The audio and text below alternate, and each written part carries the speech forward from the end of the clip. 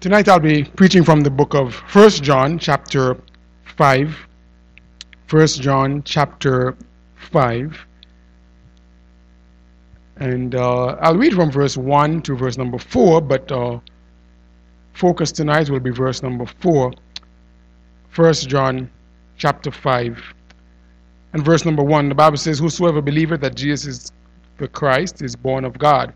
And everyone that loveth him that begat, loveth him also that is begotten of him. By this we know that we love the children of God, when we love God and keep his commandments. For this is the love of God, that we keep his commandments, and his commandments are not grievous. For whatsoever is born of God overcometh the world. And this is the victory that overcometh the world, even our faith." Let us pray. Father, thank you so much for the wonderful privilege that you've given us once again tonight to gather in your house and to hear from you. I pray that you would use your word as you do time and time again to speak to our hearts and to challenge us, to draw us to a closer relationship with you. Thank you for your precious word and how it does wonders in our hearts and in our lives to make us more like you. I pray that you would give me the words you'll have me to say tonight. I pray that you would cleanse me of sin, empty me of self, fill me with your precious Holy Spirit. I pray that these words will not be my words, but they'll be your words, and that they would find a lodging place in each and every heart. And if there's someone under the sound of my voice who does not know you as personal Lord and Savior, may tonight be the night that that one says yes to you. I pray that you would stir the heart of every believer, and we'll be careful to thank you and praise you for it. In Jesus' name I pray. Amen. Thank you so much for standing. You may be seated. Advances in technology have led to changes in a lot of our processes and our procedures. And I'm sure you could think of many different examples of where technology has changed really the way in which we do things. One example that I could think of is the way in which we travel. Prior to technology, those of you who are old enough, you would remember the days when on your way to the airport, you would have to make sure you have your passport and your ticket. You had to have that paper ticket with you, or else you weren't going to be able to board that aircraft. Now we live in a day of technology and electronic tickets, and you don't have to go to the airport with a ticket. You just show up, show your ID, and they pull up your record and know whether your ticket is purchased or not. And even as you travel to certain countries these days, you don't even have to fill out these immigration forms in certain instances. You just go through the immigration line, and a camera scans your face and takes your picture. And through technology, the immigration officer is able to pull up all the details about your life. And you ask yourself, well, why are they asking me all these questions? They're not asking you those questions for information. They already have all the information. They're asking the questions to see whether or not you're a truth teller or you're a teller of lies. Because they have all the details there. They have the evidence of who you are. They're just trying to find out the evidence of whether you tell the truth. Evidence is something that we cannot run away from. The need for it is everywhere. Do you know that even when you punch that passcode or that password into your phone or into your computer, what you're really doing, you are providing evidence to an application or to your device that you are indeed the person who ought to be using that device. The evidence is to demonstrate that you are who you say you are. Evidence is so vitally important. Proof. And in the book of 1 John, particularly in chapter 5, the writer of this epistle, of course the Apostle John, provides proofs, if you will. Evidence. Evidence of what? Evidence of a supernatural process that takes place in the life of a born-again believer. I'm glad I'm saved. Amen? And I'm glad that salvation is all of God. But the Apostle John here helps us to understand, not just in chapter 5, but all throughout this epistle, that when a person is saved by the grace of God, supernaturally, there's some evidences that show up in that believer's life that authenticate the fact that I am born again. We've examined the first evidence here for the last few weeks, and we'll continue in the verse here tonight, that thank God that when you are born again by the Spirit of God, the first evidence is that there is conversion through the Savior.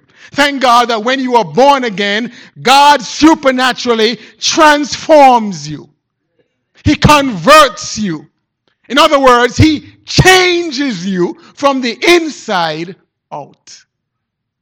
That's why it's called conversion. That's why when you are born again, you are referred to as a convert. A change takes place. Amen? That's an evidence. That's a proof of what has taken place.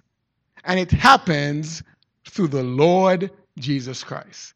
Placing my faith and my trust in Him. We saw in verse number 1 that this is a decision that is personal. My friend, you must make it for yourself. The decision to place your faith and trust in Jesus Christ, no one else can make it for you but you. It's a decision that's personal. But make no mistake about it, the transformation that takes place is a divine process. It is a work of God. We saw as well that there is devotion that is past. What do we mean by that? In verse number 1, he says, everyone that loveth Him that begat loveth Him also that is begotten of Him. In other words, when you love God the Father, you're going to love God the Son. When you love God the Son, you're going to love God the Father. We saw in verse number 2 that there's a definitive proof. There's definite proof. By this we know that we love the children of God when we love God and do what? Keep His commandments. Proof. We saw last week in verse number 3 that this thing of salvation, of conversion, my friend, it is a desirable practice. It is good to serve God. It is good to be saved. It is good to know God personally. It's desirable. He says, for this is the love of God, that we keep His commandments, and His commandments are not grievous. My friend, when God saved you, when God saved me, listen, we got the best end of the deal. It's a desirable practice. But tonight I want us to focus on verse number 4, and I want you to notice one of the benefits of salvation, of this conversion, my friend, is access to dynamic power. Look at this verse.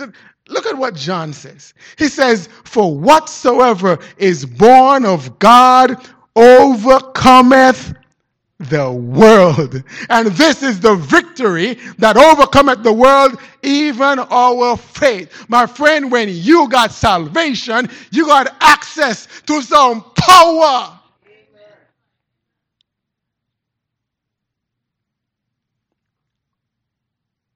This is not political power.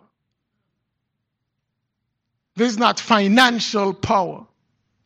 But this is supernatural power that's only available from the God of the universe. dynamic power. Notice, in relation to this dynamic power, notice, first of all, there is some firm criteria. Notice what the first few words in this verse says. For whatsoever is what? Born of God. Here we have that reference once again. Whatsoever is born of God. My friend, whatsoever means that it's accessible. This power is available. But here's the thing that we must understand. Only some acquire it.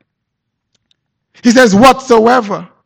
There's a criteria that is about to be stated. And so he says, whatsoever. He's putting a qualifier on this thing. There's a criteria. There's a requirement. There's a prerequisite. And he's about to say, to make the point that you can't have the other thing until you get this.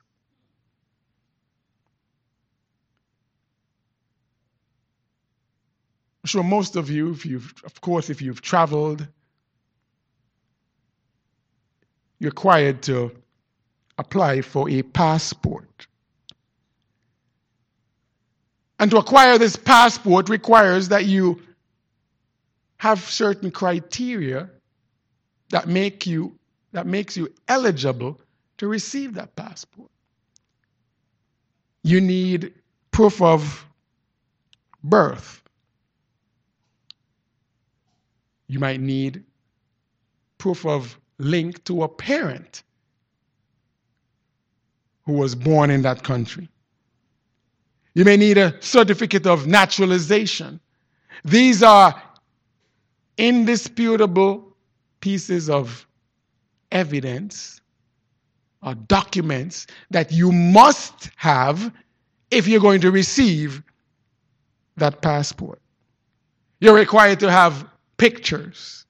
You're required to have a stamp of someone who can certify these documents. These are very specific criteria, and you can't get past not having them. They're mandatory. They're firm criteria. My friend, when it comes to being converted, when it comes to being changed, you cannot bypass being born of God.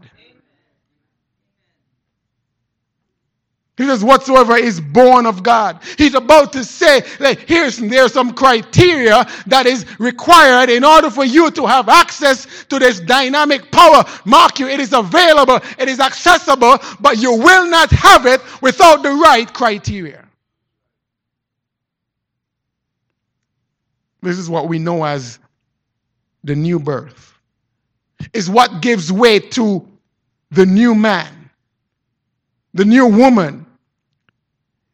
You know what I'm finding, and if you would observe, you would see this, and it's so prevalent in quote-unquote religion today, that many try to produce the new man without the new birth.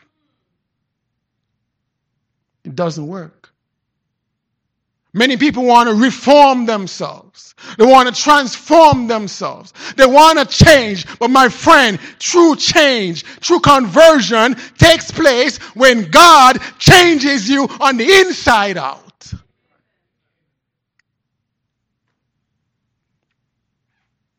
That's why Jesus said to Nicodemus, "Ye must be born again." Being born indicates that something new is being produced. If any man be in Christ, he is a new creature. All things are passed away, behold, all things are become new. No matter how long you have been saved, remember that you are who you are in Christ. It is a work of God. Turn with me to that verse and that passage I just referenced in John's Gospel, chapter 3. I want you to see this very clearly. Because there are many false teachings and notions that exist regarding what it means to be a Christian, what it means to be born again. My friend, this is not a decision that you make when you wake up one morning and decide that you're going to be a Christian. Of course, you must make a decision to place your faith and trust in Jesus Christ. But when a person does that sincerely from the heart for the forgiveness of their sins, God does the changing.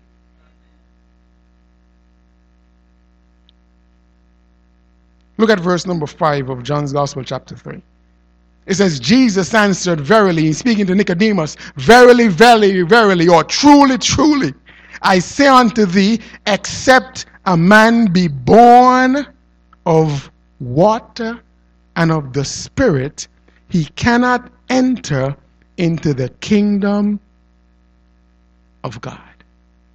That which is born of the flesh is flesh. That which is born of the Spirit is spirit. He's giving a contrast here between what it means to be born physically, as Nicodemus was a little confused. How can a man be born when he's old? He's saying, I'm speaking of spiritual things. He says you must be born of the water and of the Spirit. And but the water here is in reference to the Word of God. My friend, when God's Word, faith cometh by hearing and hearing by the Word of God, when you hear God's Word, God uses that in conjunction with His Holy Spirit to provide conviction. You place your faith and trust in Jesus Christ, and God changes you. Look at Ephesians chapter 5 for a cross-reference, and you'll understand why Jesus said to Nicodemus, you must be born of the water and of the Spirit. Look at Ephesians chapter 5, and you'll understand the terminology that's being used here of water. Ephesians chapter 5 and verse 25. Look at what Apostle Paul writes here, and he's teaching on this matter of the church. And remember, the church is not the building, but the church is the people. He says, husbands, love your wives, even as Christ also loved the church and gave himself for it. Look at this. That he might sanctify, set it apart, and cleanse it with the what? Washing of water by the word. Look at where the change comes from. Through the word of God. That he might present it to himself a glorious church, not having spot or wrinkle or any such thing, but that it should be holy and without blemish. My friend, if you're going to be changed, if you're going to be transformed, it's going to happen because of the Word of God and of the Spirit of God. Firm criteria. But notice, secondly, tonight, and this is the foundation, this is a platform for the dynamic power that's available through your salvation.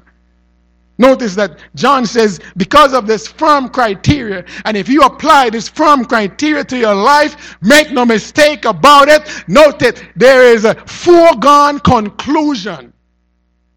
Look at what he says. For whatsoever is born of God overcometh the world. My friend, what John is saying, listen, if God is involved in the transformation, you mark it down, you can count on victory.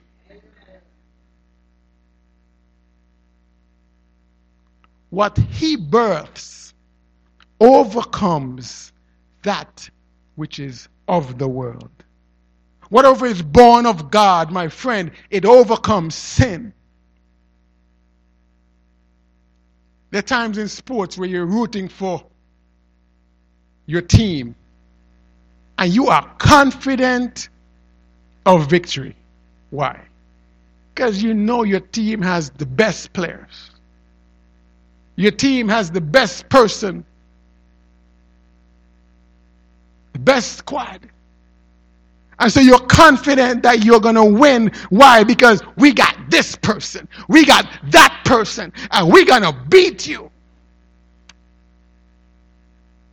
But my friend, when we got God, who's going to be God?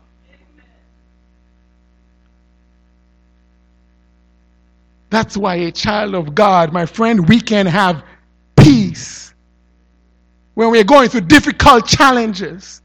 Why? Because when things look bleak, our champion has overcome the world. His name is Jesus Christ. 1 John chapter 4 and verse 4, just the chapter prior, speaks to this.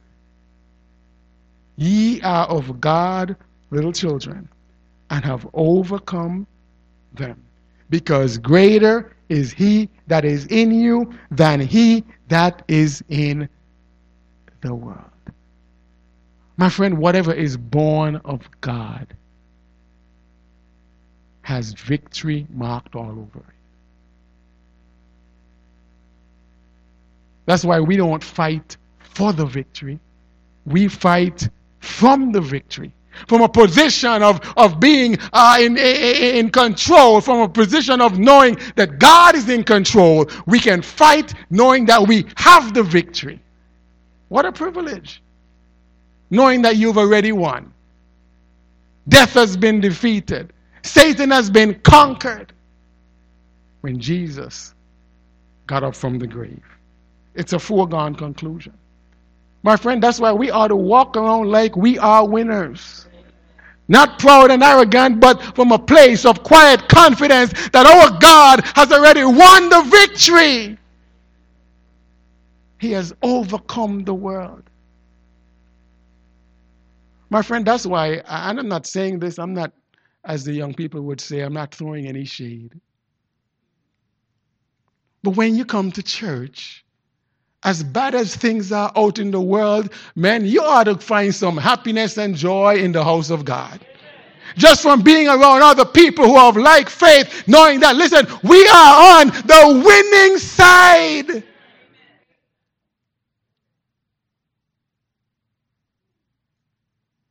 I mean, it's sad that some people can't even laugh when this song says, ha, ha, ha, ha, ha. That's what this song is saying.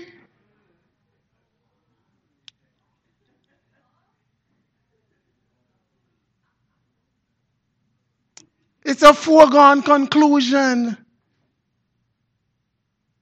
As bleak as things are, this is the worst that it can get.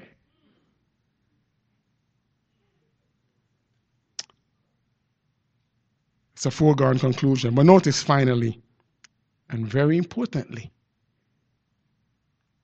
while it is a foregone conclusion, that whatsoever is born of God overcomes the world, note very carefully that your faith is critical. Look back at verse number 4. It says, this is the victory that overcometh the world, even our what? Faith. Why is faith so important to this victory?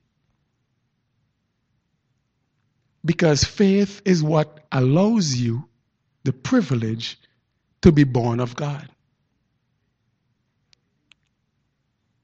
Hebrews chapter 11 and verse 6 says, without faith, it is impossible to please God. When you are converted, when you are born again, what makes you eligible for that supernatural miracle is placing your faith and trust in Jesus Christ for the forgiveness of your sins. Plus nothing, minus nothing. It's not our good works. It's not our church membership. It's not baptism. Listen, my friend, it is faith. That's why we sing that song that is so true and timely. Faith is the victory.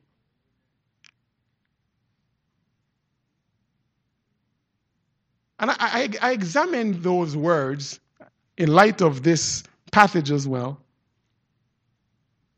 And I saw a cyclical relationship. Faith is the victory.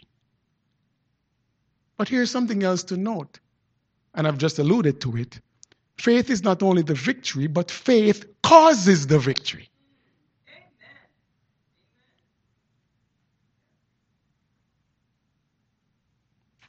But here's how it gets cyclical, and I love this. Faith causes the victory, but we also have faith because of the victory. You listening to me? So when you place your faith and trust in Jesus Christ, you have gotten the victory, but you experience victory, and victory gives you more faith.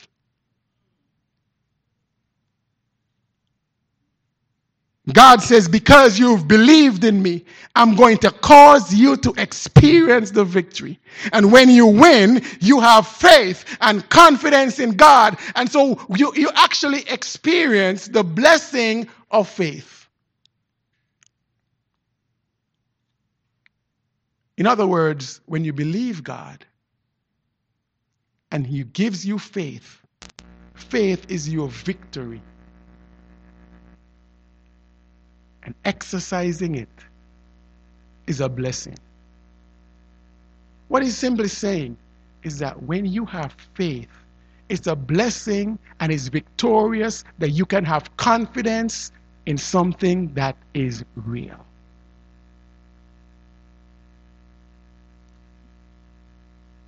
You know why, I guess I'll say this. You know why in our island and maybe even in our country, but more so in our island, that, and I'm speaking of Nevis, that people are so disillusioned and fed up with politics, is because people have been disappointed over and over and over and over and over and over and over again. So they're fed up, tired, lack of confidence. But thank God we can have confidence in God. Amen? We can have faith. We can be victorious. And that victory can produce more faith because we see God work in a mighty special way. And we say, God, I believed you. I had faith in you. You gave me the victory. And I see that victory, and that victory caused me to have more faith. Faith is the what? Victory. John says one of the benefits, the byproducts of conversion to the Savior is that I have access to dynamic power. Power. And so when you go out there and feel like you're being beaten up by the world, remember that you have a spirit man that's what?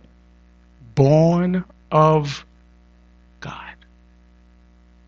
But I'm not going to experience that power unless I exercise what? Faith. Remember, faith is what got you that conversion in the first place. And that faith is what is necessary to keep you going. Faith is the victory.